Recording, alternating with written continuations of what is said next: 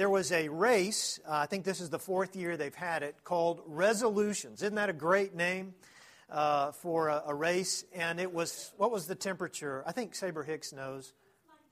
19 degrees. And the reason Sabre knows is because she was she was asked to go and serve there at that race yesterday with 19-degree weather as it began.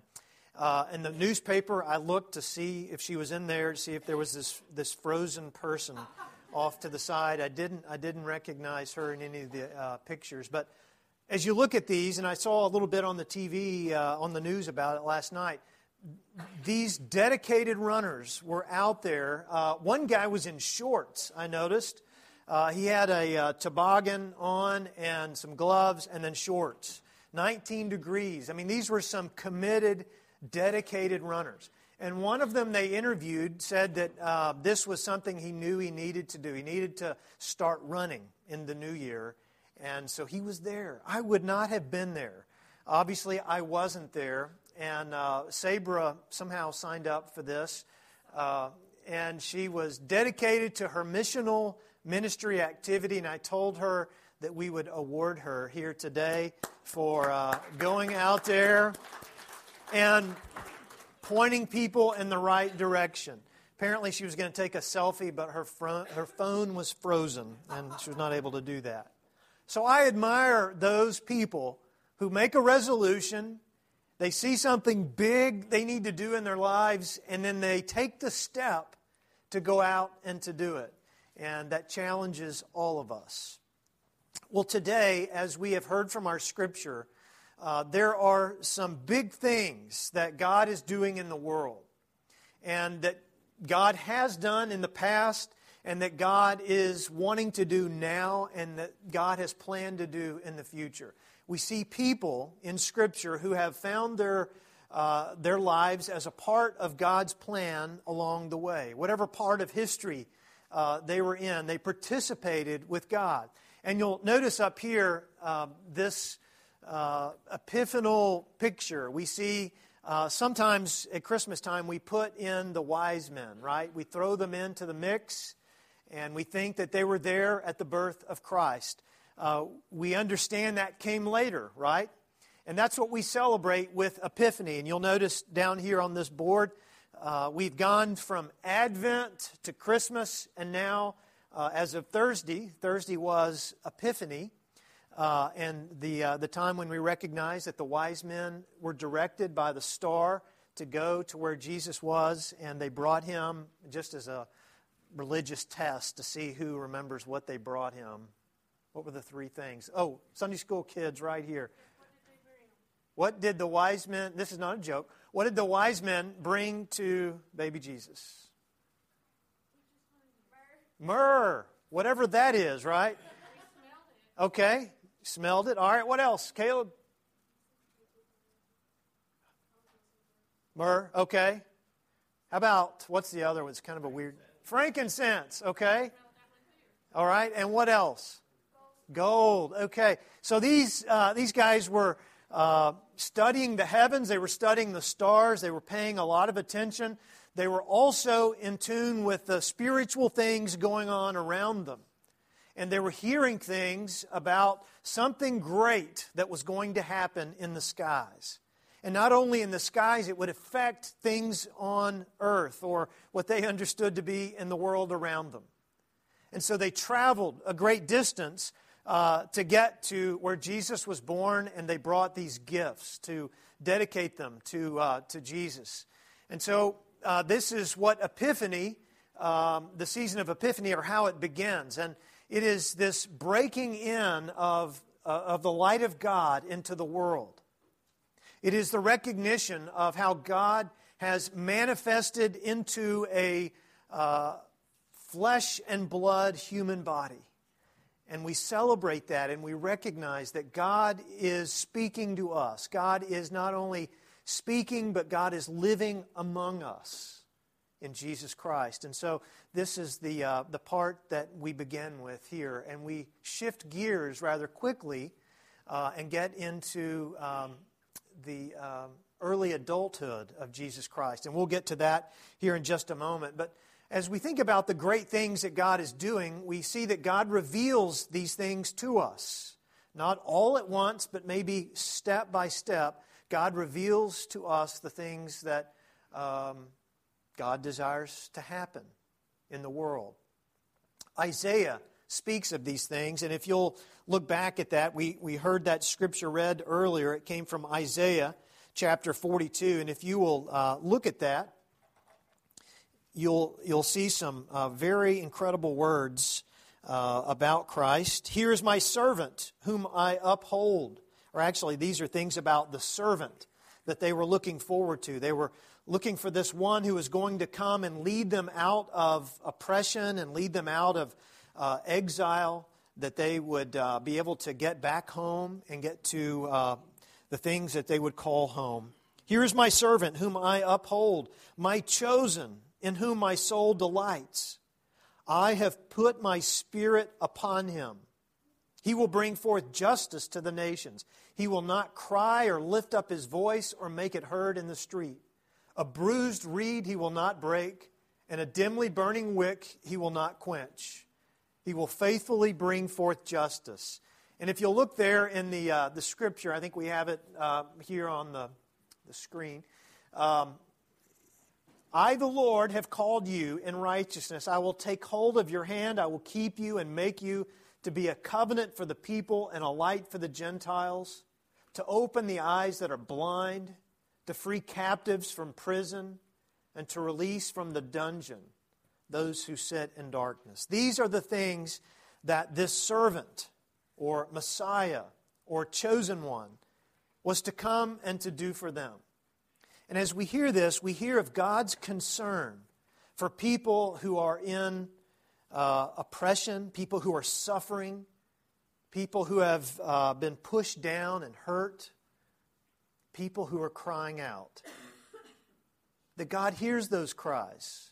Last week we talked a little bit about Jesus as this new Moses that is coming to lead people out of an Egypt of sorts, out of the slavery and the bondage that they found themselves in. And Jesus would lead them into a promised land, into a better kingdom. And this is what we see in the description here this morning, that God is going to send someone to help them. And this person is going to be faithfully devoted to bringing forth justice. So this justice, and in fact it appears in these 9 verses a couple of times, about faithfully devoted to justice. You can't read the Hebrew Scripture without coming to terms with the fact that God is overly concerned with justice. We see this over and over again. All of these prophets, and by the way, most of them are quite strange, aren't they? Think about Jeremiah. He actually eats Scripture. You know, God tells him to eat it, and he eats it. And just some really bizarre things that go on with how God directs the prophets to get the word out to people about justice. Sometimes it was going to nations and telling them, God is going to deal with you in a very harsh way if you don't stop what you're doing to other people. All of the oppressive acts and the things that you're doing to push people down and to keep them from enjoying what I have for them. If you don't stop, there are going to be consequences. And so these prophets were always getting into trouble for speaking for God. But it was about justice. It was this calling that God was giving not only to this particular servant, and by the way, that is the name, that's the description that's used here, servant. But it was for the entire nation, that God's people would recognize that they were called to be a light to the nations. And in this particular painting, which is done by Jan Richardson, it is called Emerging Epiphany. And you get the idea here that epiphany, of course, is light. It is bringing light or shining light, bringing something out into the open to where you could see it, where you could feel it, you could understand its reality, that God is doing this for us. And in this you can see the light in the middle and how it just kind of branches out.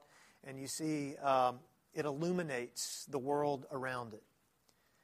And that's what God is doing through the prophets. That is what God is speaking from Isaiah's lips into the world around him.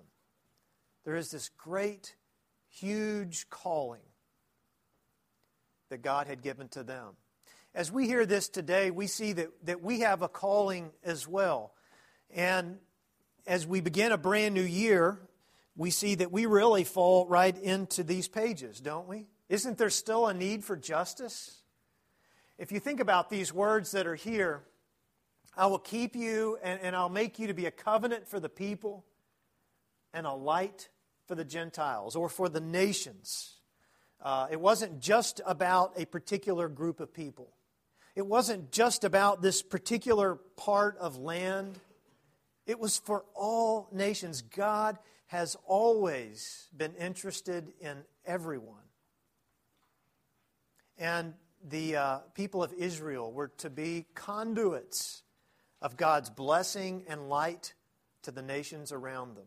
The problem is, and the problem was for them, when they started to see that it was just about themselves. That God wanted the light just for them. God wanted to bless and prosper just them. And they held on to those blessings and didn't allow God to use them, to distribute them. And to open the eyes that are blind, we live in a world where there is a lot of, and not just in a physical way, people who are blind, but spiritually, emotionally. You can think about that in a lot of different terms, but also to free the captives from prison. And we think again about in a literal sense, and that's certainly true, but also in a spiritual sense. You may not have ever been in jail or prison in a physical sense, but I'll bet you have in a spiritual sense. Maybe an emotional sense where you feel very confined, that something has kept you from the freedom that God has designed for your life. And at different times in our lives, we find ourselves in these dungeons and sitting in darkness. Think about that. When was the last time that you found yourself in darkness looking for light? It's a stressful kind of situation. You stumble around in the dark. You're trying to find your way and you just can't. And maybe that's what led some of you to this church. Somebody told you about Church for the Highlands, or they told you about another church, and you went because you wanted to find some help. You wanted to find some light. Light that would come from someone else, maybe that has been through something that you're going through. Maybe it's the light of the support that you get from a church family. If you weren't caught on your way in by Charlene Kelly to fill out one of the 4 cards this morning, she will get you, and she'll get you to sign one. But we do that because we support one another. And if you've ever gotten one of those in the mail, you know how supportive that is to say, wow, look at all these names. Maybe I don't know all the names that are on there, but these people are helping me feel better about me and about my day, about my life. And I know that I could call on these people if I need them and when I need them. There are a lot of different things that we are called to do. And we can think about that in the sense of being a church. Who are we called to be as a church in this community?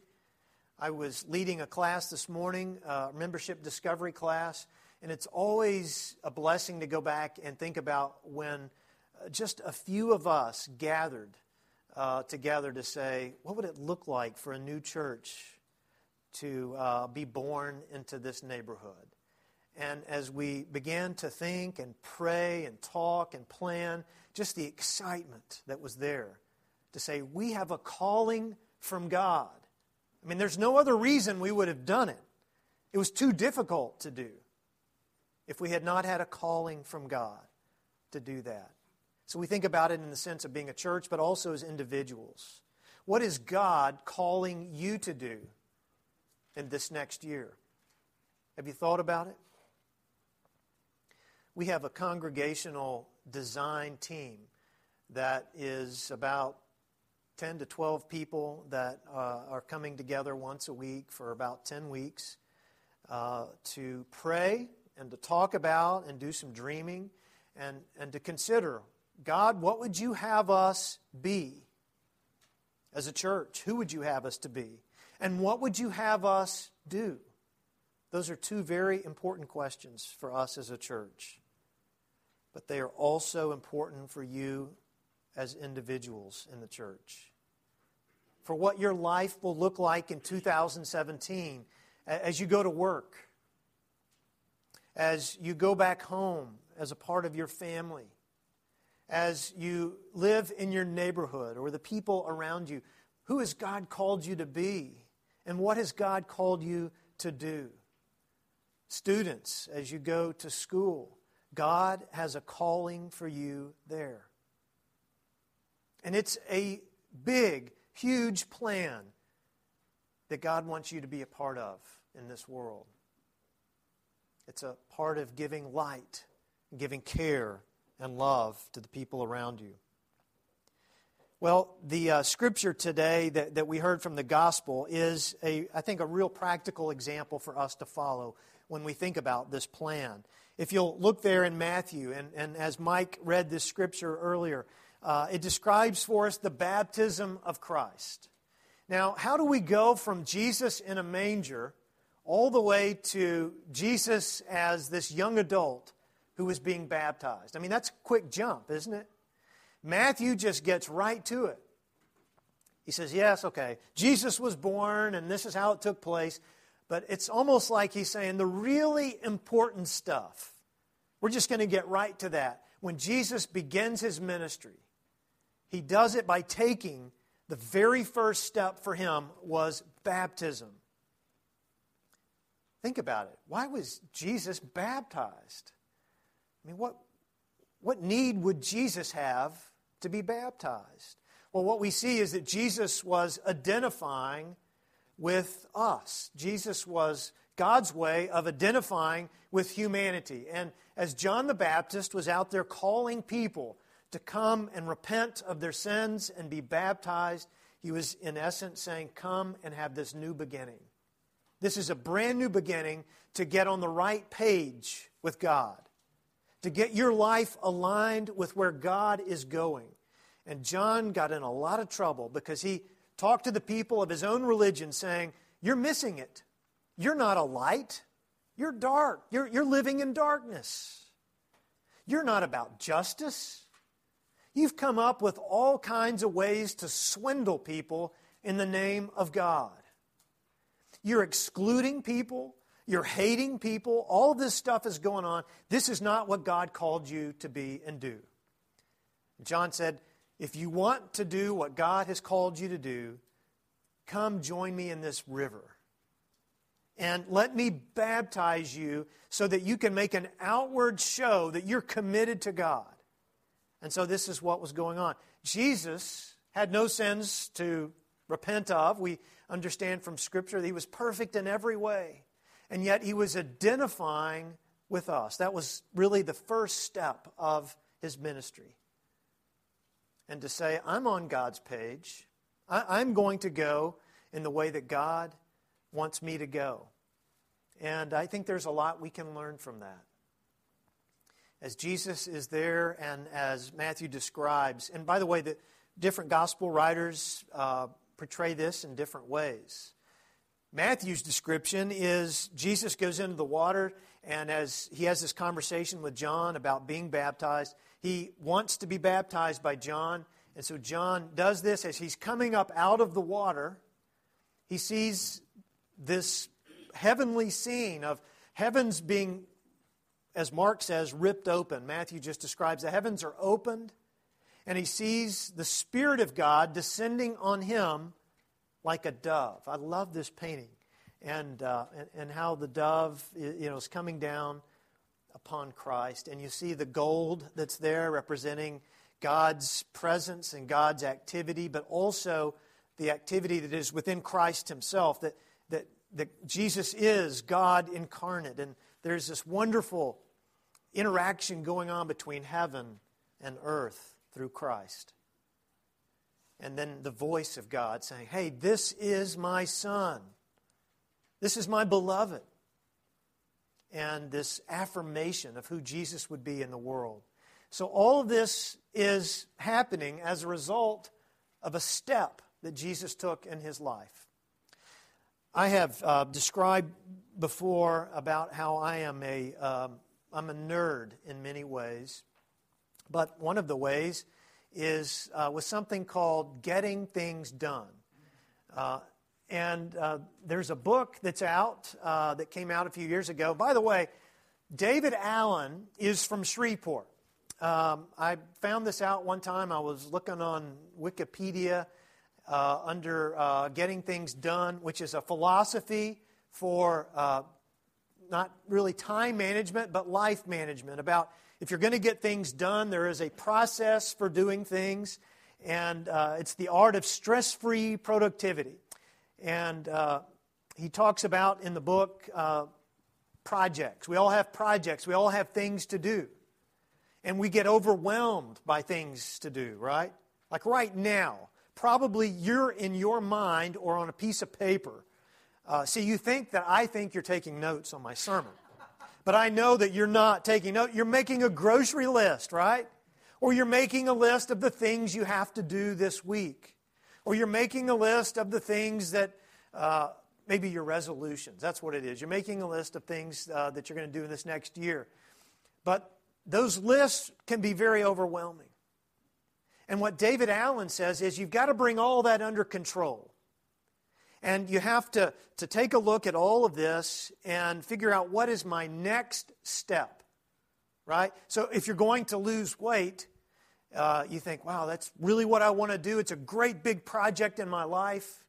It's almost going to be a miracle for this to take place. But I'm going to do it. And then you say, but I don't know what to do next. Should I find out what foods I should eat or shouldn't eat? Or should I come up with an exercise plan? Or should I buy this piece of equipment or whatever? David Allen says, find out what the next step is and define it. Write it out. So my next step is, if I'm going to start exercising, I'm going to get my clothes out that I will wear in exercising. I'm going to get them out so that when I get up in the morning, there's my next step. I'm going to put on my shoes, my running shoes.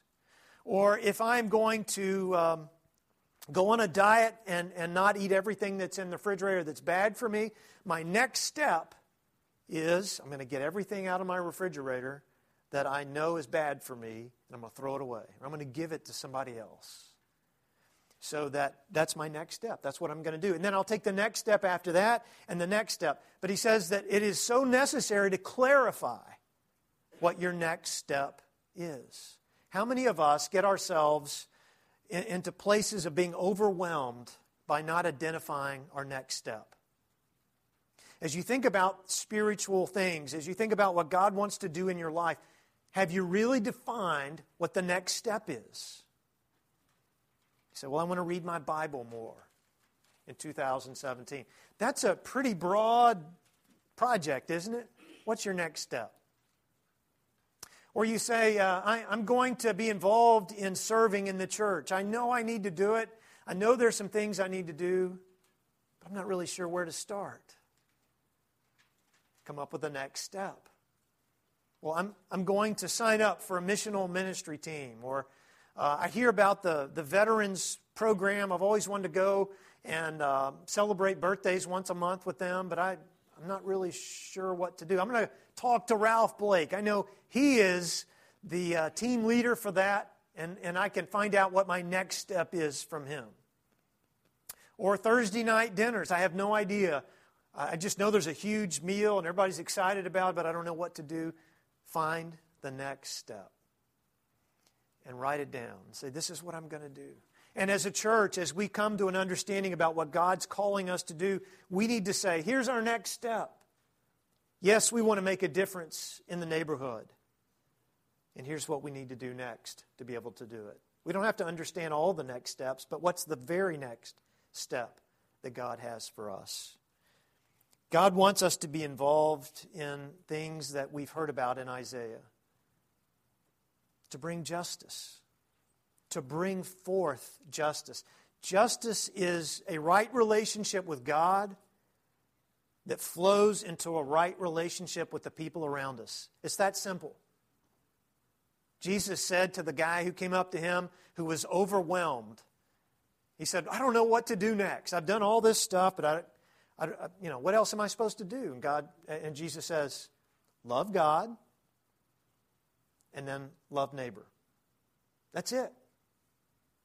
Those are the two things to keep up with. You don't have to know all 600 or 700 laws. Just know there are two things. Love God with all of your heart, soul, and mind, and love your neighbor just like you love yourself.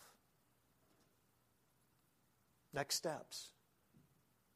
And we need to understand that as well and how we live out that justice to other people. When we love God, we're going to care for people. When we love God, we're going to care for people who are fleeing Syria, who these children, sometimes their parents are killed or they've seen horrific things. Then we welcome them into a safer environment. When someone's house burns in the Highland neighborhood, we say, well, justice is that we're going to help them get connected to community resources. And Larry Mahaffey had a phone call about this past week, somebody's house that had burned, and was helping them get connected. The same thing goes with all of the needs that we experience here in the community. It's one thing to say, we're here to help poor people. We're going to provide a meal. But what is causing them to not be able to have enough income when everybody in the household is working and they still don't have enough money to pay the bills and then get groceries? There's something wrong with that. What do we as a church say about that? Maybe we need to find some livable wages in this community. Maybe we need to get more involved with what Interfaith is doing to provide living wage jobs for people. We think about the high incarceration rate. This gets to this about dungeons and sitting in darkness. That Louisiana is the number one state in terms of incarcerating people, especially black males. It's growing even with females. There's something wrong with that. When we have more people in prison than any nation in the world, there's something wrong. What can we do as a church? Where does justice play into that? So there's so many different ways that we can get involved right here from this place. God's great plan and the next steps that God intends for us to have as we set out to make a difference. I was reading an article about Michelangelo's unfinished sculptures. I don't know if you've ever heard about this, but this was in an article called The Liberating Touch that was in a discipleship journal article. And John Stevens wrote this. He says, when I visited a museum in Italy, I was struck by 4 partially finished sculptures. These were figures Michelangelo originally intended to use on the tomb of Pope Julius. But midway through the project, he decided not to use them, and he just ceased to work on them. Now, as someone with ADD, I can totally identify with that, because if I was making statues, they would, all be half finished. I would move on to something else. But there is a hand protruding here, a torso of a man there, a leg, a part of a head, but none of them are finished. Nearly everyone who sees these works, he says, senses the turmoil, the struggle embodied in these figures. It is as though they are crying to break free from the prison of the marble to become what they were intended to be. It's sad, isn't it? He says author Theodore Roeder looked on these 4 figures that Michelangelo called the captives, and he wrote, when I looked at those partial figures, they stirred up in me a deep longing to be completed, an ache to be set free from that which distorts and disguises, imprisons and inhibits my humanness, my wholeness. But as with those statues, I cannot liberate myself. For that, I need the hand of another. As I think about that, I think of the great truth of the Scripture we have heard here today. God is about liberation. God is all about bringing light and justice into this world. And that is our big project to work on. And God says, if you need more help, here's the next step. Step with Jesus into this grand project by getting involved. Let us pray. God, we